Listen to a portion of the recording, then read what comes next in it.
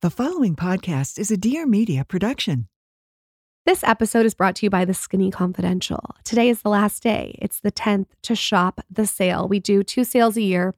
We're doing a sale to celebrate our 2-year anniversary of being in business. All you have to do is use code PINKBASH for 20% off at shopskinnyconfidential.com, and you can shop the entire site, get everything, get gifts. This excludes kits and gift cards, but shop the rest of the site with code PINKBASH. She's a lifestyle blogger extraordinaire. Fantastic. And he's a serial entrepreneur. A very smart cookie. And now Lauren Everts and Michael Bosstick are bringing you along for the ride. Get ready for some major realness. Welcome to The Skinny Confidential. Him and her. Aha! It is really important for all of us to really know who our friends are, who will be there to help us celebrate our wins and to help us mourn our losses, but also pick ourselves up and go forward. Because I think there are a lot of people in life who are there in the good times, but not in the bad times. And a lot of people in life who are there in the bad times, but not in the good times. And you want, or at least I want for myself, for my kids, to have friendships that are about us as whole people, that can support us when we need it and celebrate us when we've earned it, are there kind of throughout every experience that life brings. Hello, everybody. Welcome back to the Skinny Confidential Him and Her show. That clip was from our guest of the show today, Chelsea Clinton. Chelsea Clinton's on the show. If I had told you in high school, when we were going to high school together, that you would be interviewing Chelsea Clinton, you would have laughed. I would have said for sure that makes sense. Absolutely. She, I do want to say, was absolutely lovely. She came in so cool, calm, collected, didn't have a big to-do around her. She didn't even have Secret Service. And she was very down to earth. I think, and I said this on the show to Chelsea when we were interviewing her, people will read a title and see Chelsea Clinton on the show, and for how politicized and polarizing this country is now and for how divided we all are, everyone's going to make instant assumptions right away just based on the person. What Lauren and I try to do, what we continue to do, is have all walks of life on this show to share a different perspective. What we found personally fascinating, which I think anyone would find fascinating, is what is it like to be a young girl and have your father become the president of the United States and move into the White House when you're a young child and have that kind of attention?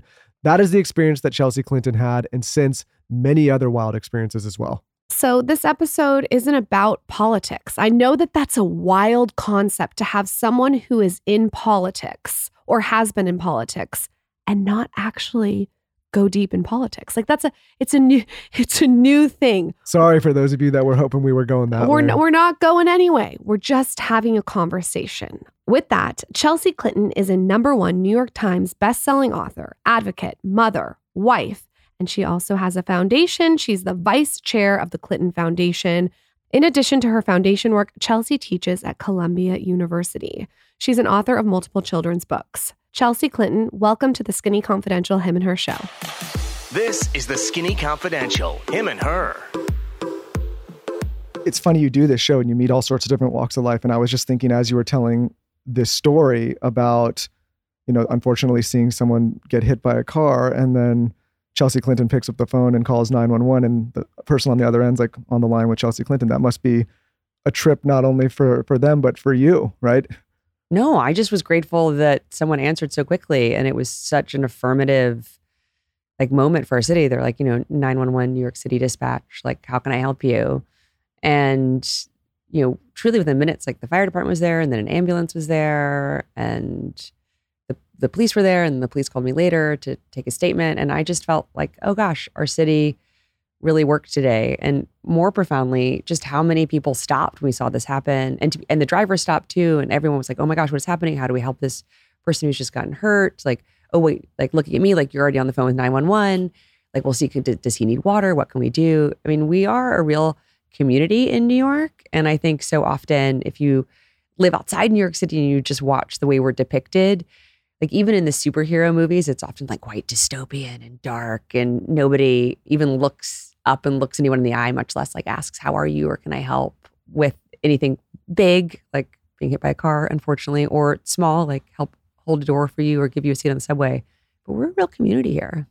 Yeah, it seems like you rally. You're selling me on New York City. I've been trying to Michael. sell her on New York for So Mike, let me know how I years. can help, because I think you're helping. Keep it love going. New York, and I've been lucky enough to run the New York City Marathon a couple of times, and like running through the city and just seeing all of the different neighborhoods and the different neighborhood pride and the energy, which is so out in force, like on marathon day, isn't just created on that day. It's maybe, super amplified on that day, but that's who we are. Like, we are a city of more than 8 million people, and also a city of, hundreds of different neighborhoods, but really like also a very real community. I think that's cool. Michael, take note, put it in your notes app to convince me later. I'm working on it. So what we like to do on the show is we both believe that our childhoods really kind of like shape a lot of who we are as adults. And I would argue that you have one of the more unique childhoods. How old were you when your father became president and you actually moved into the White House? And what was that experience like? I think it's so novel to so many people that obviously have not had that experience. I was 12. I was 11 when my father announced his candidacy. Way back in the 90s, people ran for president over, a year, maybe a little bit more. Now people seem to run for president over years or just perpetually for some people. But you never know. It's a mixed bag. Right, way back in the 90s, like I was 11 when my dad announced in October of 1991. And then the election, was in November of the next year, 92. I was 12 when he won. And then I was 12 when we moved into the White House. And I give my parents so much credit. I mean, Michael, for your kind of asking the question around kind of trying to ensure that it was as normal as possible, while also helping me be aware of like how extraordinary a privilege and a responsibility it was, to live in the White House. A few of my friends came with me, thankfully, and were there during the inauguration. And there, the first few nights that I was kind of sleeping in this new room, in this new home that also happened to be the White House. And I think, thankfully, kind of that sensibility my parents gave me of like, this is your home. Like, you also need to be respectful because like we are living in the White House. Also, it is your home. Really helped me feel like I could bring my friends over. I mean, we weren't going to be wild and crazy. We were going to be respectful, but it also was my home. They could come over for sleepovers or to watch movies or to do our homework or study for exams. And so it very much was ordinary and also extraordinary.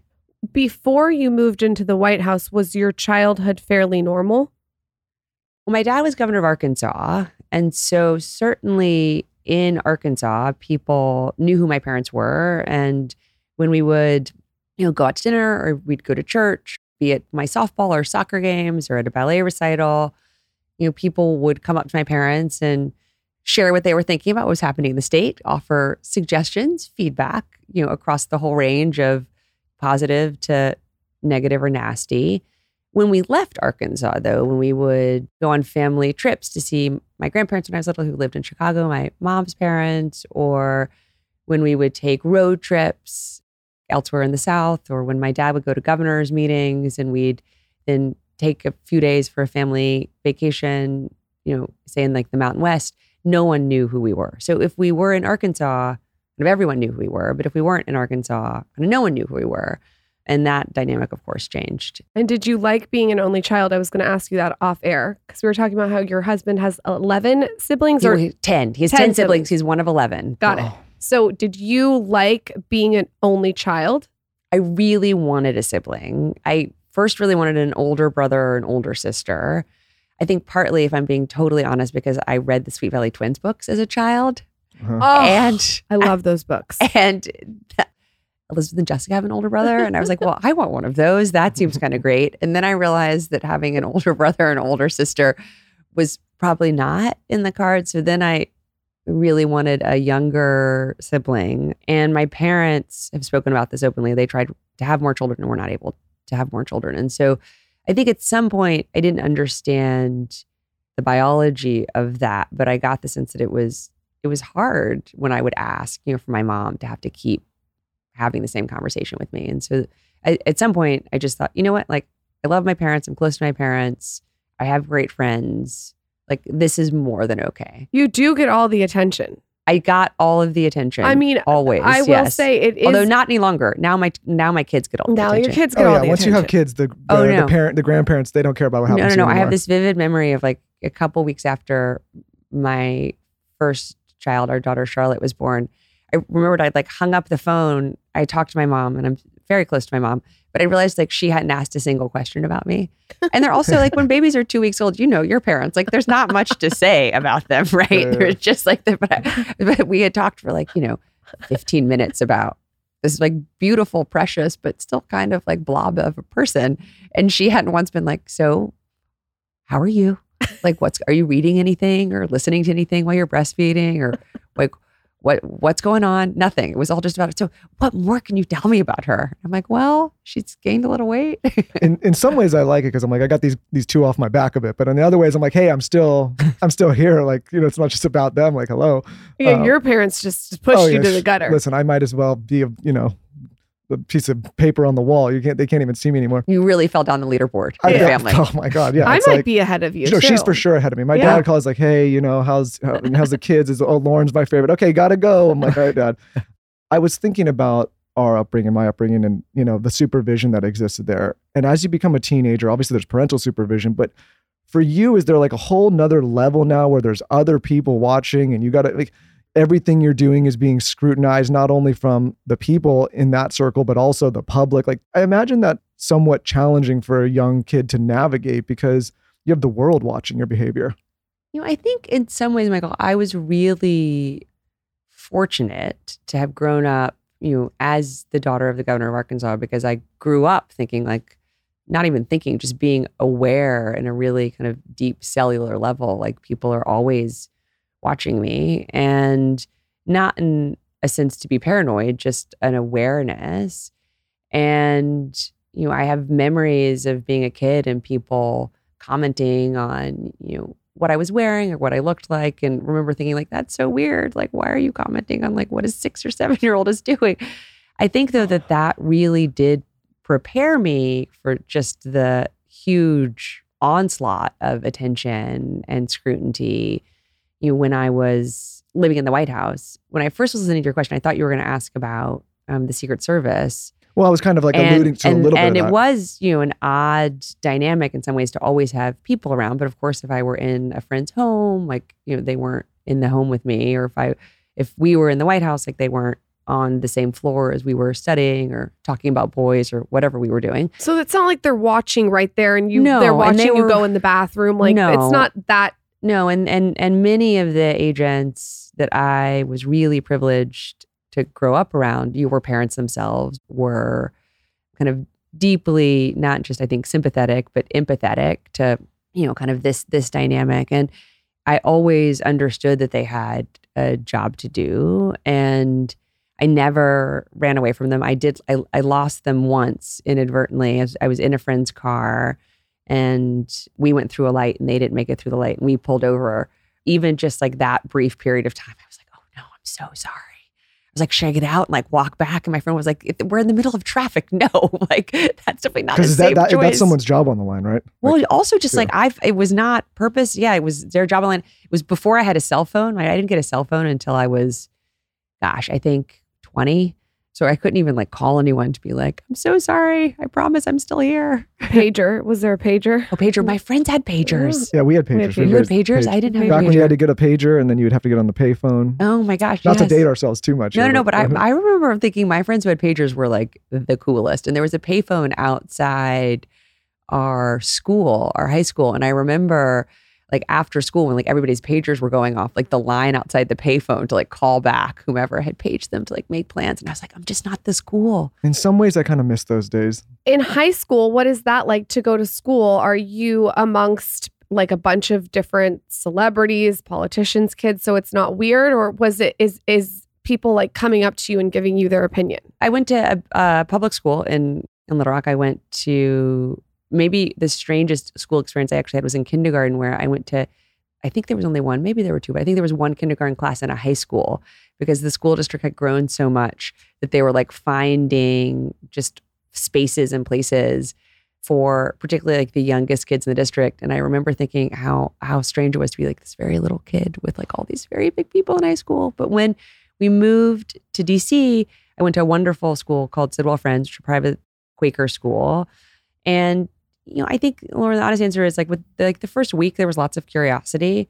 But after that, in the best sense, most kids are focused on their own lives. And so people got back to their kind of, regularly scheduled programming, as it were. It's interesting when you tell me that people were commenting on the way you look or what you're wearing when you're so young, because now that's what this generation is getting through social media, right? They can post a picture and they get all these opinions, whether you're a celebrity or in high school. Well, but Lauren, I think kids these days, in many ways, their experience is far more like my experience as a kid than like my peers' experiences were when we were kids. And I think that is because, for so many young people who are on social media, they're all effectively celebrities, right, to one another. And they're connected to not only the people they go to school with, but like their friends. And so maybe it's not the hundreds of millions of people who at some time, were aware of me or watching me or had opinions on me as a kid. But it's the thousands of people that feel just as weighty, maybe even more weighty than, all the people who were watching me as a child, because they can see the real-time comments. So I was aware that other people had, lots of opinions about my family or even me as a kid, even though I don't think adults really should have opinions on kids, but they did.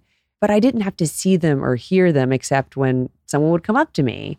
And I think what's different now for kids, for adolescents is, unless they put their phone down, right, they're seeing all of these. Often people, they're only remotely like 7 degrees separated from pontificating about what they did or espousing kind of why they think they made a mistake, or putting them down, or even giving them a compliment is still just an odd, I think, psychological dynamic for kids if it's not like your friend or your parent or your teacher or your coach. That's kind of what I was saying, is there's a lot of parallels between what you went through and what kids are going through now. Obviously, your experience was way bigger.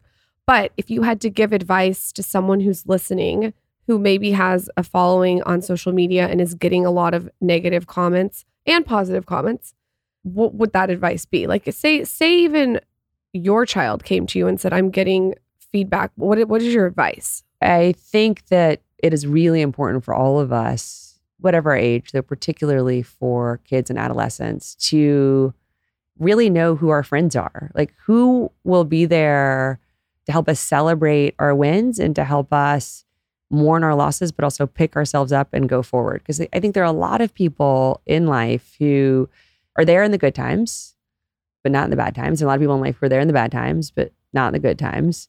And you want, or at least I want for myself, for my kids, to have friendships that are about us as whole people, that can support us when we need it and celebrate us when we've earned it, and are there kind of throughout kind of every experience that life brings. And I think what is hard with social media is like everything is so kind of Polaroid moment, right? It's like just a snapshot of life. And I think it's hard to build relationships over Snapchats or snapshots or kind of these bite-sized moments. And so I would just urge young people to spend more time with the people they hope to be their friends, and then nurturing those friendships over time. Because for me, certainly, it's always been my friends who've helped keep me grounded when I needed it, like give me hugs when I've needed them, and celebrated me when something great has happened. You mentioned off air about you don't want to live in a bubble. Can you elaborate on what you meant? Yeah, I don't want to live in a bubble. I want to live in this amazing city that I'm lucky enough to call home. I want to really kind of be in places when I'm lucky enough to visit them. I run outside. I run in new neighborhoods. I run at different times of the day because I love seeing the different rhythms of the city. I ride on the subway. I was about to say I walk my dog outside, but our dog just passed away. Oh, it's the worst. So I'm sorry. it has been a terrible I'm so week. sorry. Thank you. There's And nothing worse. I keep forgetting, like it almost just rolled off my tongue. I'm like, and I walk my dog in different places of like in the city. Like I would take sometimes my dog on the subway so we could go for like a walk in a different part of the city together. And I don't want to live in a hermetically sealed, bubble when I could live in New York City. Like how great is it that I get to live here? For me, I thought that you would have come here with Secret Service. So, and for, Michael's going to make fun of me. I'm asking I'm a not making question. fun. I'll make myself look It's okay. stupid. Your spouse is supposed to make fun of you. Yeah, right? I mean, that's a part of it. I'll look stupid here. I didn't know. It sounds like the Secret Service stops when you're out of the White House. Is that right? So it is different. And you probably can't stop for your parents, right? So it's different based on who you're asking the question about. So Got it. my parents and all former presidents and first ladies, or hopefully at some point presidents and first gentlemen, will have Secret Service forever. And forever, Yep. like for their lives. And I so strongly support that. I think it would be a national tragedy if anything were to have happened to anyone who had, served as president, even people that I vehemently disagree with. I think it is important that we, provide protection to our former presidents and their spouses. Often, their spouses have similarly served, not always, but often similarly served, and certainly have been quite visible. And then we just have to be honest about kind of what that visibility and that service often leads to. I was about to say invites, but their service certainly invites especially something, if but you leads to. have signed up for that for your life and your family. It's basically a contract to say for the rest of my life, I'm going to be a very known public person with scrutiny and attention, and not just in this country, but other countries. I think people need to acknowledge that these people are, whether you agree, disagree, whatever side, it's they're sacrificing a significant part of their life. Yes, for obviously a very prominent office, but also their life is forever altered, as you know. If you are looking for a multivitamin, I have you covered. I have been taking the most incredible multivitamin for the last 3 years, and that is Ritual Vitamin. They have this specific one. It's the Essential for Women 18 plus. It is the best women's vitamin. First of all, every single thing in it is traceable. So you can go on their site and see where every single ingredient comes from. It's soy-free, gluten-free, vegan-friendly, and formulated without GMOs. It would blow your mind to know how many vitamins are actually formulated with GMOs. So this is a big one. And this is such a detail. It has a minty essence in every bottle. So instead of having this nasty, disgusting, fishy, chalky vitamin, Ritual has this minty essence that's soft and feminine and lovely and amazing. And it just makes taking a multivitamin enjoyable. I don't dread taking my multivitamin anymore. Ritual comes in an aesthetically pleasing vitamin holder. I have it on my vanity. Makes it so easy to just do it in the morning and be done with it. It fills in the key nutrient gaps to support your foundational health. And if you're looking to get pregnant or you're postpartum, they have a vitamin for every single stage. I am such a fan. So instead of striving for perfect health, aim for supporting foundational health. Great news, Ritual is offering all of our listeners 10% off during their first 3 months. You're going to visit ritual.com/skinny to start Ritual or add Essential for Women 18 plus to your subscription today. That's ritual.com/skinny. The internet has enabled a lot of wild things. It's also enabled a ton of incredible things. One of those incredible things is a platform called ZocDoc. ZocDoc is the only free app that lets you find and book doctors who are patient-reviewed, take your insurance, and are available when you need them, and treat almost every condition under the sun, all curated just for you under one platform. It is the most convenient way to find a doctor that is right for you. Long gone are the days if you're living in a town and you're looking around and all of a sudden you just find the closest guy and that's your doctor for life. You can actually take the time through this app to vet doctors that you trust, lessening the burden of feeling like you're stuck in a box. When you're not feeling your best and you're just trying to hold it together, finding great care shouldn't take up all your energy. That's where ZocDoc comes in. Using their free app that millions of users rely on, you can find the right doctor that meets your needs. It enables us to have choice when we're making one of the most important decisions in our lives, which is the doctor that's going to help take care of us. When Lauren and I moved to Texas, we had to start all over. We had none of our people. We had to figure out all of these different things. And ZocDoc is such an incredible app to do that. With ZocDoc, there are no alarms and no surprises. You can choose from thousands of patient-reviewed doctors and specialists, browse doctor profiles, upload and verify your insurance information, and get the care you need. So if you're in the market for a new doctor or just seeking some different kind of medical care or just want to vet your options, make sure you go to ZocDoc.com/skinny and download the ZocDoc app for free. Then find and book top-rated doctors today. Many are available within 24 hours. That's ZocDoc.com/skinny, ZocDoc.com/skinny. I think this is still true, but the last time I looked at the data, thankfully overwhelmingly Americans of kind of both parties across the country strongly support that this is the right thing to do to continue to support and provide Secret Service protection, former presidents and their spouses. For children, it is somewhat situational. So for younger children, when their fathers have left the White House, Secret Service protection sometimes has continued for longer duration.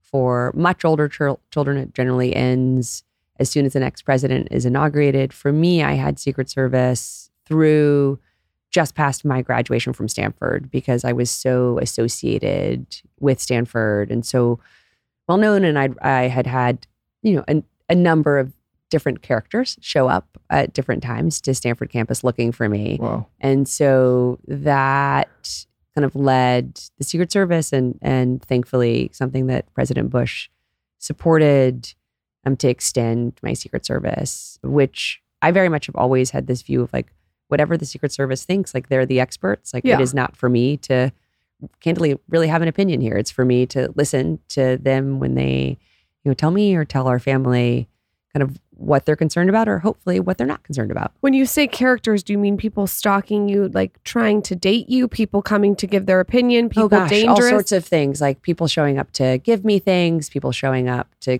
share their opinions, White Plaza is kind of the big central area of Stanford. I remember there was this one gentleman who would truly come with like an old-fashioned crate, like soapbox, and like stand on it and, shout all sorts of things at me. And so just different characters. Do you just ignore it? Generally. Yeah, that's what I would just act like it's not there. Generally, the people that are nice and want to share even their opinions, but often stories about a time they met one of my parents or how the Family Medical Leave Act changed their lives, or my father kind of leading NATO's effort to help protect Kosovar Albanians, like saved their family and enabled them to immigrate to the United States, or how my mom's work on kind of protecting and elevating women's voices around the world inspired them to become a playwright in Japan. I mean, like all sorts of stories have been shared with me over the course of my life. And those I always want to hear and want to listen to. But when people are just wanting to talk to me because they want to say something like mean or nasty, or when people say, actually quite horrific things, I try to have a spidey sense, as my husband would call it, to hopefully avoid those conversations in the first place if possible, or to just extract myself as quickly as I can. You almost have to like dissociate from it and just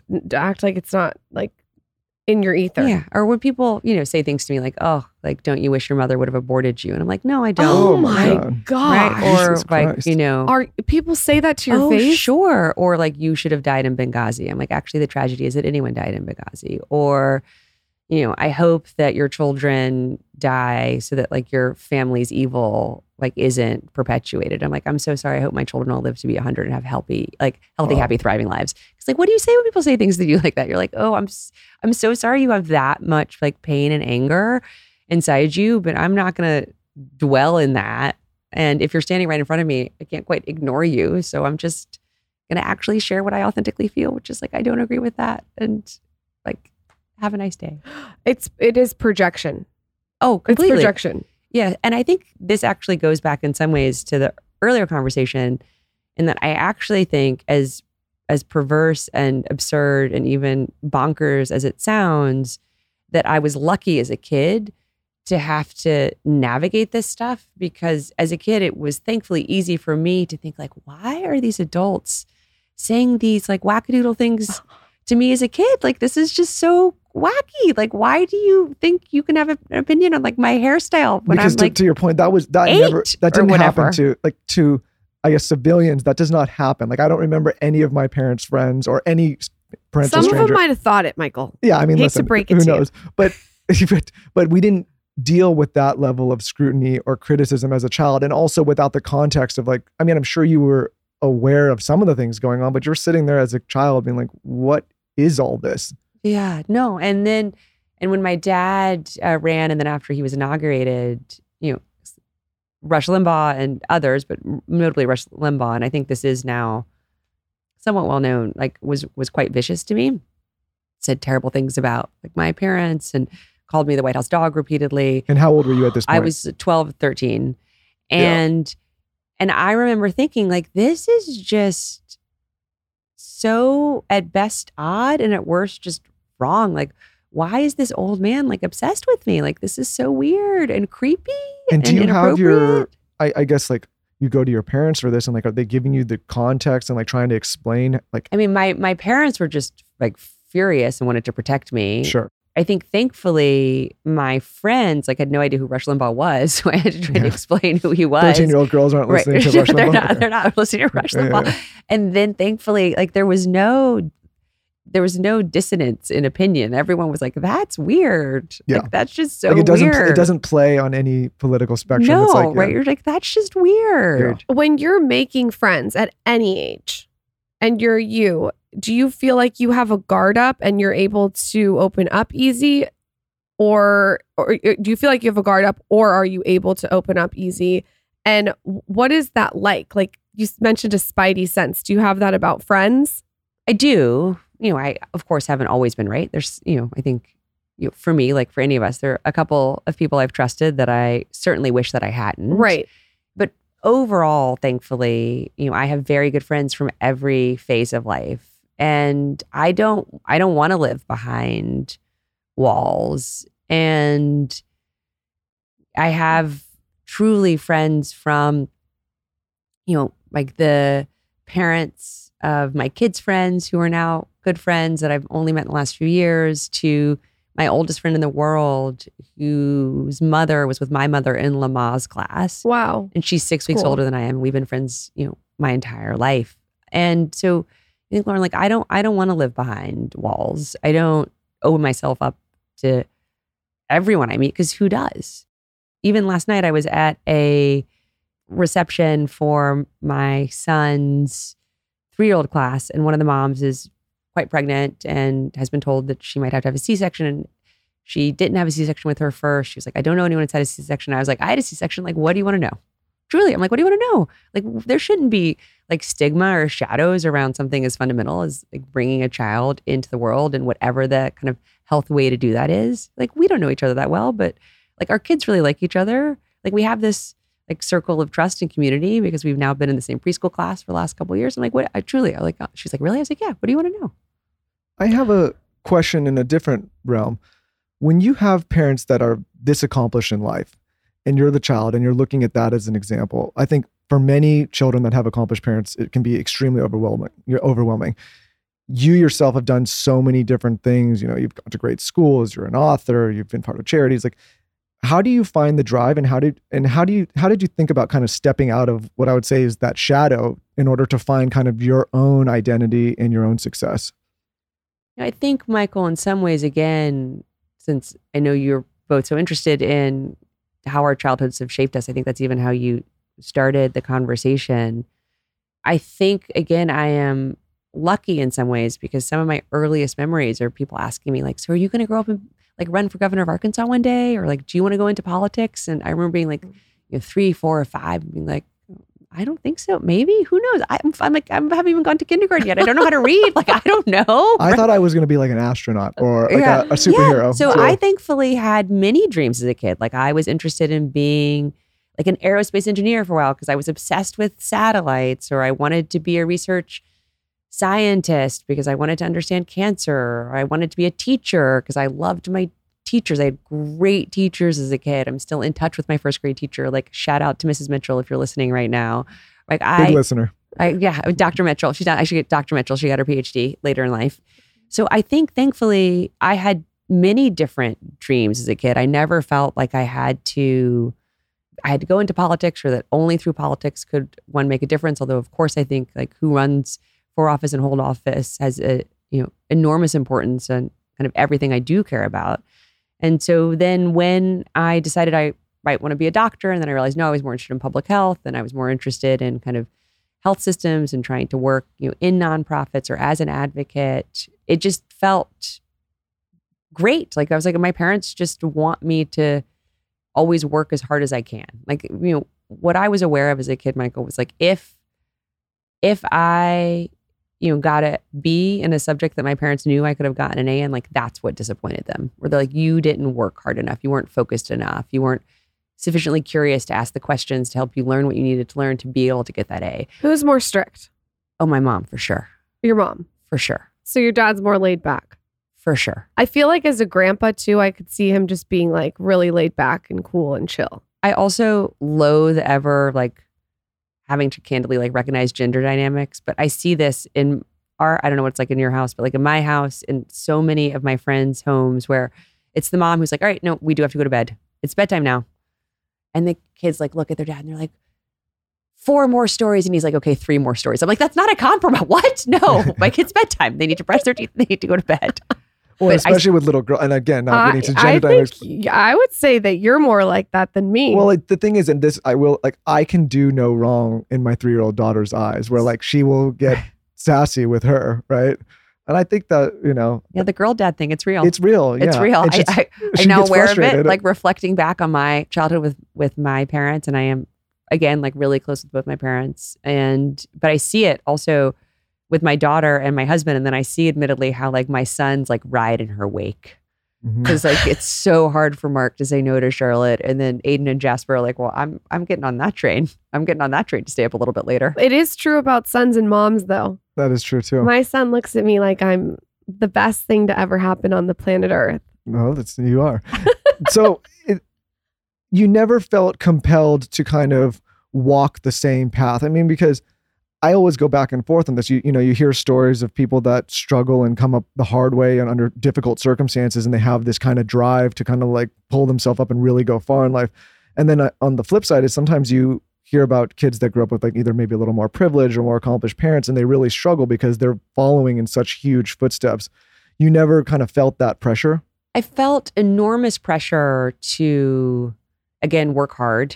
And I felt enormous pressure to like make a contribution to the world.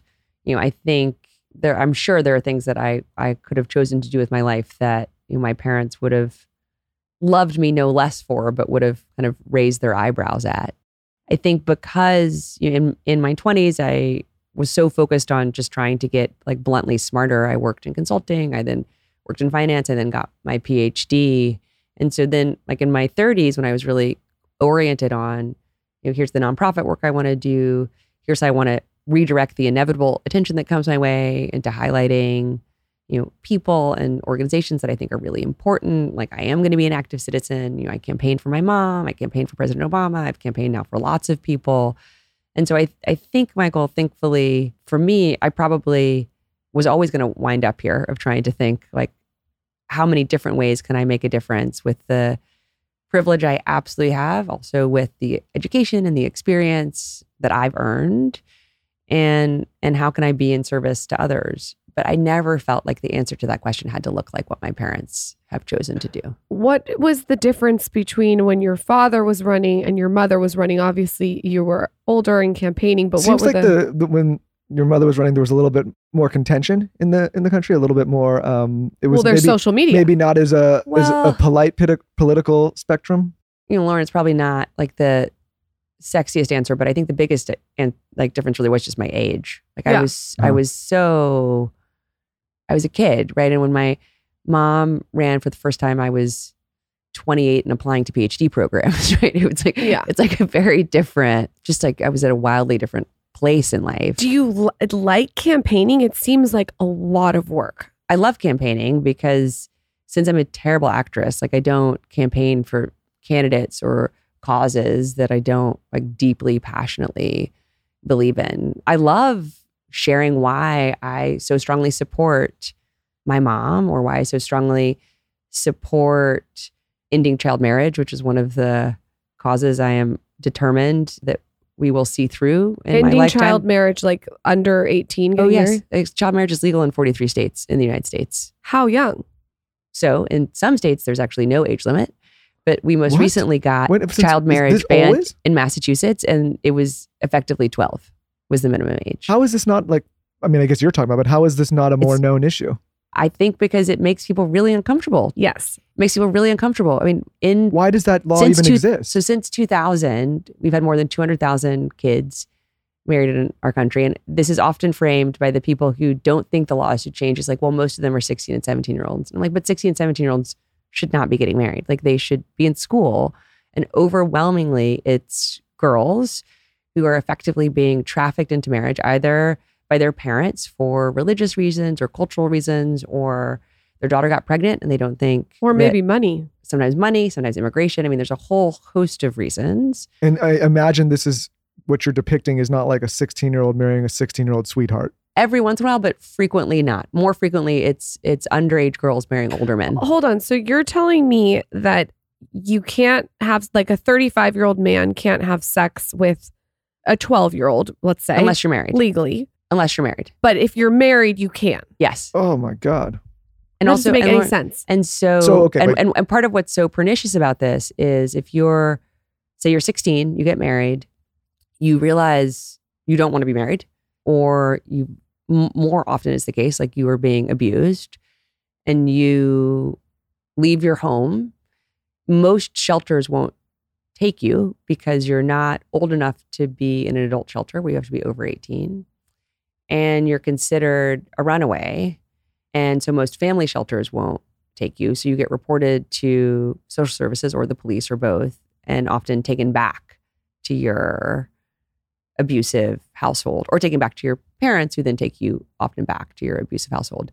You also can't enter into a contract under 18. So you can't legally hire a lawyer to help try to extract you from I don't get marriage. how some of these things Yes. are even possible. So until less than a decade ago, child marriage was legal in every state. And now, thankfully, due to this amazing woman, Frady Rice, who I just think the world of and would like run through fire for her, she was forced into marriage. She got herself out, and now she's dedicated her life to ending child marriage across the United States. So essentially, a 35-year-old can sleep with a 12-year-old if they're married. Yes, So in if some you're- states. In some states, the minimum age is 15. In some states, it's 16. You often, in many states, you do often have to have the parents' consent and a local judge consent. But often the local judges are from the same culture, the same kind of religious group, the same kind of zeitgeist as the parents. And so often, very rarely do judges turn down an application for a child marriage. If someone's listening and they want to support this, because I'm sure a lot of people are passionate about what you're talking about. And surprised. Like, I think I'm this is shocked. We've done almost 600 of I'm these. shocked This is the what you're first, saying. and I try to consider myself somewhat well-read and Yes. aware of what's going on in the world. I think this is the first time I've ever heard of this depicted this way, and it's the very first time we've ever talked about on the show. So I think a lot of people like myself are like, whoa. What I love about living in this modern age, and I say this all the time, it has never been easier to make a living online, to get discovered, to share your ideas, to connect with people. And one of the best ways to do that is on Squarespace. Squarespace is your one-stop shop to build your online presence, to build your online store, your blog, your newsletter, your analytics, all in one place. Something that you own. Anything you put on the Squarespace platform is completely yours. You own 100% of it. Unlike these third-party platforms, we're really at the mercy of these platforms and we really don't own anything. Squarespace enables you to create your own presence online and own everything. It's also extremely cost-effective. It's fast. It's efficient. For those of you that have not been alive as long as I have, and I'm sure there's many of you out there, you don't realize how hard it used to be to build websites. With Squarespace, you can build beautiful world-class websites all in one place, and you would never know it was done on a single platform like this. I don't think people realize, especially creators, how important it is to have your own footprint online that you fully control and own. In addition to all these features I've mentioned, you can also build email campaigns, you can collect donations, there's social sharing, analytics. It is your one-stop shop to build the most beautiful website, beautiful presence, most functional application online that you, again, fully control. So check it out today. Head to squarespace.com/skinny for a free trial. And when you're ready to launch, use offer code SKINNY to save 10% off your first purchase of a website or a domain. Again, that is squarespace.com/skinny. Offer code SKINNY for 10% off. Enjoy. We went on a 2-week vacation and we had to send our dogs off to my godparents' house, and we sent them with air-dried dog food. It's called Sundays. Sundays has a short list of human-grade ingredients, so they're eating the healthiest dry food. So if you're looking for a really incredible air-dried dog food, Sundays is for you. You're going to notice a lot of health improvements too right away. Softer fur, fresher breath, better poops, and more energy. Our dogs love it. They eat it up the second they get it. It is the best air-dried dog food. And unlike other fresh dog food, Sundays is zero prep, zero mess, and zero stress, which is why it's also so great to travel with. It's shelf stable, which makes it easy to feed your pups top quality food. But the best part is every order ships right to your door, so you never have to worry about running out of dog food again. You should also know Sundays cost 40% less than any other healthy dog food brand because Sundays doesn't waste money shipping frozen packages. Instead, they spend on what matters, sourcing the best all-natural ingredients for your pup.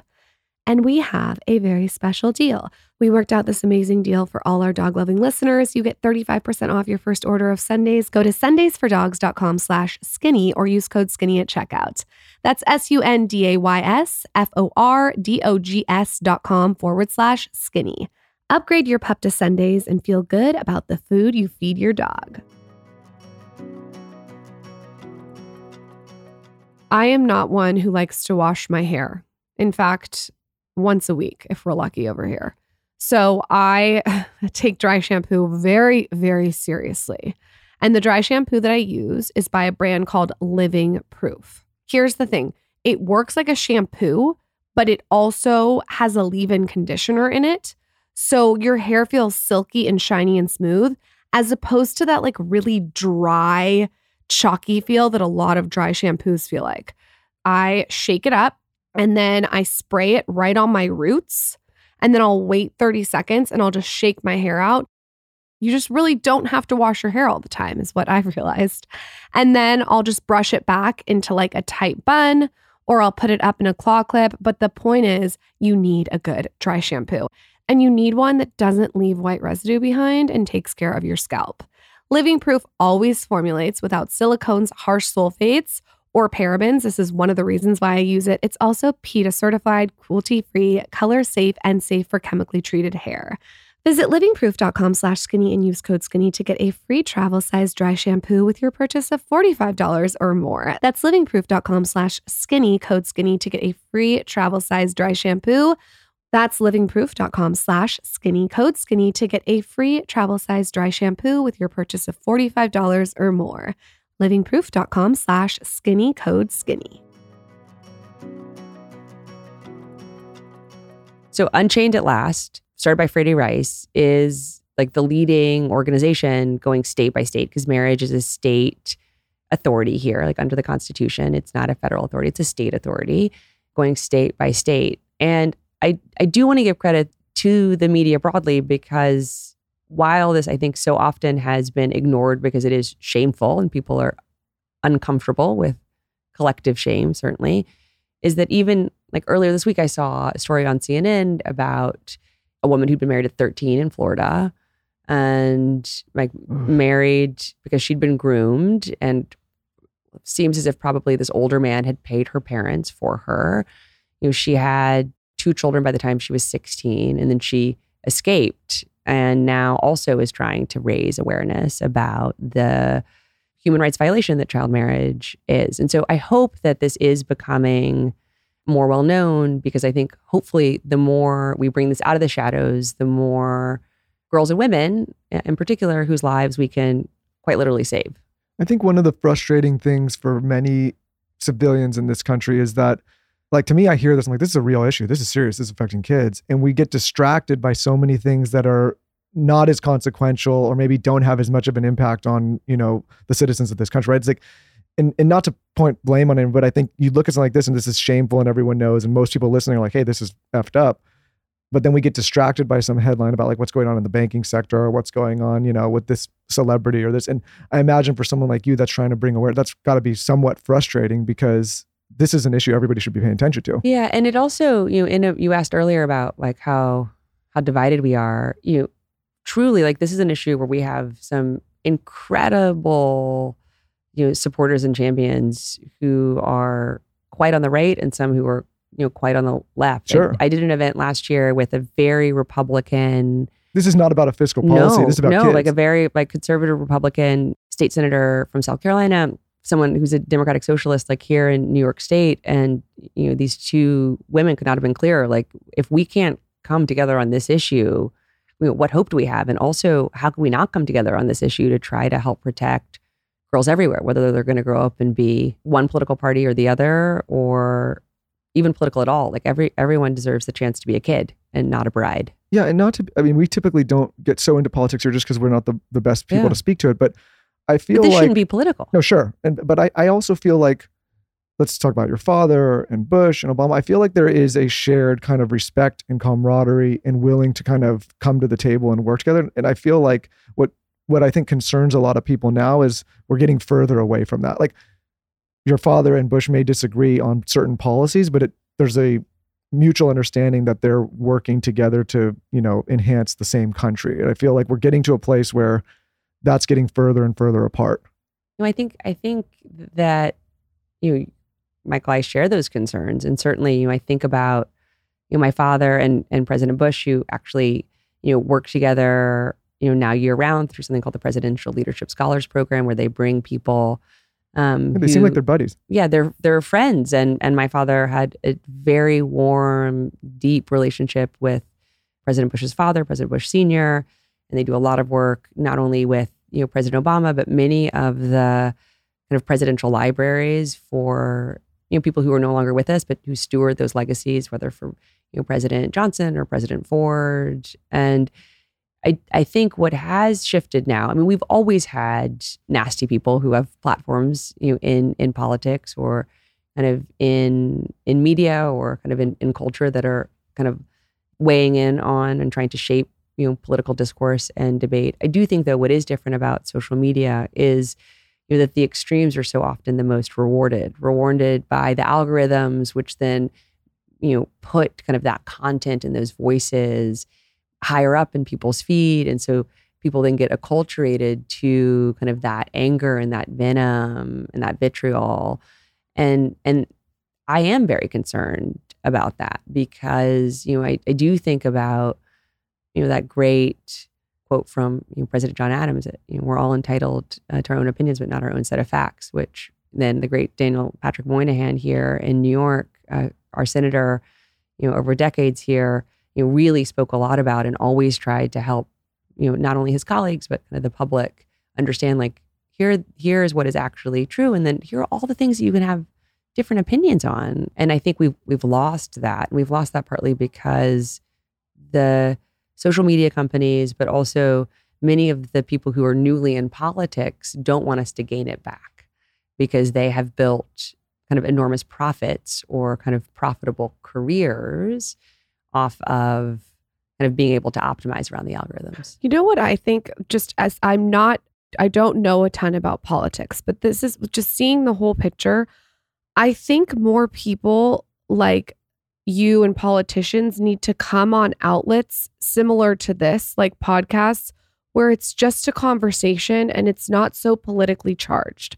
It's like, I'm scared to turn on the news because everyone has an agenda. But if you just listen to people talk in a neutral atmosphere like this, and when I hear what you're telling me about child brides in a way that's like this, it's so much more digestible than some of these outlets screaming extremes. Well, because I think if more politicians came on, like, and I'm not saying this podcast, I'm just saying it was right. different atmosphere. I think you're right. For me, this is making sense to me very easily, as opposed to being yelled at or screamed at or trolls on social media or even Fox News, CNN, whatever it is. It's become too much. We're taking very complex issues that require real thought and dialogue and condensing them down into a 5-minute bite or 180 characters and then letting people form their opinion off of whatever that bite looks like, right? Like, there's things you could pull out of this, hour or so long conversation that would be 30 seconds that could maybe completely actually warp what you're actually saying, right? And I think why we're attracted to this is we've had all sorts of different people, different backgrounds, different beliefs, whatever. And at the end of the day, people are people. And I believe the majority of people have good intentions and are just trying to do their best in life. Of course, you have some bad actors here and there, but Lauren and I really try to bring this audience along to understand why someone comes to the beliefs that they come to or why they have the perspective. Like nobody It gives context. Yeah. And I think people may read a headline, Chelsea Clinton on the show, and they're immediately going to be having a bias just from your name in a title, right? They're going to come and think, oh, she only thinks this certain way. This is, I can predict everything she's going to say. I really think it's important for people in any media landscape to try to, really share a greater picture and a greater understanding and a greater perspective, because it helps people be like, oh, okay, like I get that. Maybe I disagree with this a little bit, but like I understand the perspective and I can respect it. And you're right that the issue that you just brought up isn't political. So why can't you have just a conversation like this? Well, Michael, what you're saying too, I so agree with that. Yes, I do believe there are bad actors who are trying to do bad things. I also so fundamentally that most Americans are decent, good people who want to do the right thing, who want to be, supporting kind of good things to happen and to stop bad things from happening. And I do like so deeply believe that's true. I also though think about one of your earlier comments around how the stories are always shifting. So Lauren, to your point, like they're so explosive. They're often being treated with like everything is treated as like existential. And whatever that existential thing is shifting every day. And so then I think also is hard for people to understand kind of the long haul issues like tackling child marriage, or the long haul issues also like tackling climate change, whatever it is you think we all should do. And everyone I know has different views about what we should do, but it's hard to hold those threads together when you're like, oh my gosh, now I'm worried about kind of this financial issue, or now I'm worried about this thing in my neighborhood, or now I'm worried about something happening, around the world, or now I'm worried about what type of stove I have in my apartment or my home. Like I get why it's hard to hold that attention that we need to hold. It's a lot of content. Like for these longer haul issues that do deserve our attention. You wrote a book. You wrote a lot of books. I have written a lot of books. Yes. Tell us about why you decided to do this and who needs these books. I'm going to give them to my kids. Oh gosh, thank you. I'm going to read them a bedtime story. So I see on top, we actually have the Welcome to the Big Kids Club, which hopefully will be great for your 3-year-old. It's something I wrote really in response to the questions that Charlotte and Aiden were asking when I was pregnant with, and then after their baby brother Jasper arrived in the world. Give us an example of a question. Like, why do babies poop so much? Oh. Right? Or when will my baby talk to me? And like, actually, there's a whole range of times, right? Or why does my baby need to burp? Like, I don't need to burp. Like, why does my baby need to burp? And I framed it as my baby because that's how Charlotte really spoke about Jasper, which I was really struck by. And initially I was like, it's my baby. Like, you didn't give birth to this baby. But then I thought, how wonderful and loving is that it's really loving, because Zaza doesn't look at my son. That's really loving. Well, Charlotte sounds really... She just started giving him a little finger touch at month 8. So okay, all right. Just a finger touch. So that's really we nice. All start somewhere. We all start somewhere. But all of my books have stories, that are candidly like out of my experience in some ways. Like I wrote Don't Let Them Disappear, which I see down there because we were talking about what we wanted to be when we grew up, when we were little. And while I never kind of saw myself as the next Jane Goodall, maybe because I was just so in awe of her as a kid and still am as an adult, I've always loved animals. Like I've always wanted to know as much as I can about the animals that I feel connected to: elephants, giraffes, dogs. Like I've loved learning about them. I've loved being able to be around them. And being around lots of kids, my nieces and nephews. I have 20 nieces and nephews and their friends, and like my kids and their friends. I realized, I'm sure not totally universal, but fairly universal it is for kids to love animals and to want to know more about them, whether their own pets or animals around the world. So I wrote Don't Let Them Disappear to help kids know that some of these animals are really in danger, but they can help save them. Really cute. And she persisted. Yes, she persisted. Thank you, Lauren. It's now a series really about first women who inspired me. So the first books are very personal. And now is a chapter book series where I've been really lucky to work with dozens of women authors and illustrators as they're telling stories of women who inspire them for young readers, because still the vast majority of books published any given year, picture book or chapter books, have main characters that are boys. And while that's important, look at you, Michael, we need to do a better job of telling more stories about women, by women, and for girls and boys. Where can everyone find your books, support you? Do you have an Instagram account? Don't have an Instagram account. I'm happy to talk about why I don't have an Instagram account if that's interesting to you. I would love to know. Yes. So my kids are the most important part of my life. And I do not show their images on social media. And I actually try really hard to protect them. And we go through lots of links to protect them at their schools and kind of other places where they do activities so that their images hopefully don't show up on social media. Because while I do believe overwhelmingly people are good and want good for all kids everywhere, I also know that there's some people who really hate my family, including the youngest members of it. And so that is important to us. And it would just feel disingenuous to me. And Lauren, I may make a different choice at some point, and all the people I work with would of course love for me to make a different choice. But for me right now, it just would feel disingenuous to have like a visual look into things that I care about and find compelling, and to not include the most important part of my life that I care about and find compelling, which are my kids. Yeah, I don't think any parent listening would fault you, especially you, for that decision, right? Like, that makes complete sense to me. So how do we support what you're doing and find everything? So thank you. So I do, I have a Twitter account and a Facebook account because those are generally words. Okay. You can always find out kind of substantively what we're up to through the Clinton Foundation. And for my books, you can find them hopefully in your local bookstore, but certainly I have a wonderful, long partnership with Barnes & Noble. And so my books are thankfully always there, and on Amazon and wherever you get your books. We will link your books. I can't wait to read these to my kids. Chelsea, thank you so much for coming on. I have to say, you're such a breath of fresh air. And I want to say this because I think it's important. You didn't come with like all these things we couldn't talk about. You were an open book. No. Oh, there's a red dot on my shirt. No, just kidding. No. It's refreshing. No, just kidding. Yeah. So thank you very much for coming on. Lauren and Michael, Chelsea. thank you so much for having me. Thanks. This episode was brought to you by The Skinny Confidential. Today is the last day to shop our sale. We rarely do sales, so go on shopskinnyconfidential.com today and use code PINKBASH for 20% off. This excludes kits and gift cards. Use code PINKBASH for 20% off. Chelsea is giving away a signed book. You can gift it to your toddler like I did. I gave Zaza her book. She was so excited. All you have to do is tell us your favorite takeaway from this episode with Chelsea on my latest post at Lauren Bostic. And then make sure you've rated and reviewed the podcast on iTunes. Thank you guys for listening. Be sure to check out our YouTube page. We just started putting up full-length videos. So for people that are interested in the video version of this show, they're all going to start living there from now and then the future moving forward. We're also going to start taking our most popular episodes from the past and putting them on an archive channel that will also be under The Skinny Confidential. You can see shorts, you can see clips. So again, for the people that are interested in the video version and having the visual element to this show, everything moving forward will live on our YouTube channel. Just search The Skinny Confidential. Just search TSC Podcast and our website will come up. You can search all the episodes, all the guests, all the topics. You can look at all the episodes, all the guests, and see all the exclusive offers. So be sure to check those two resources out. And on that note, see you on Thursday.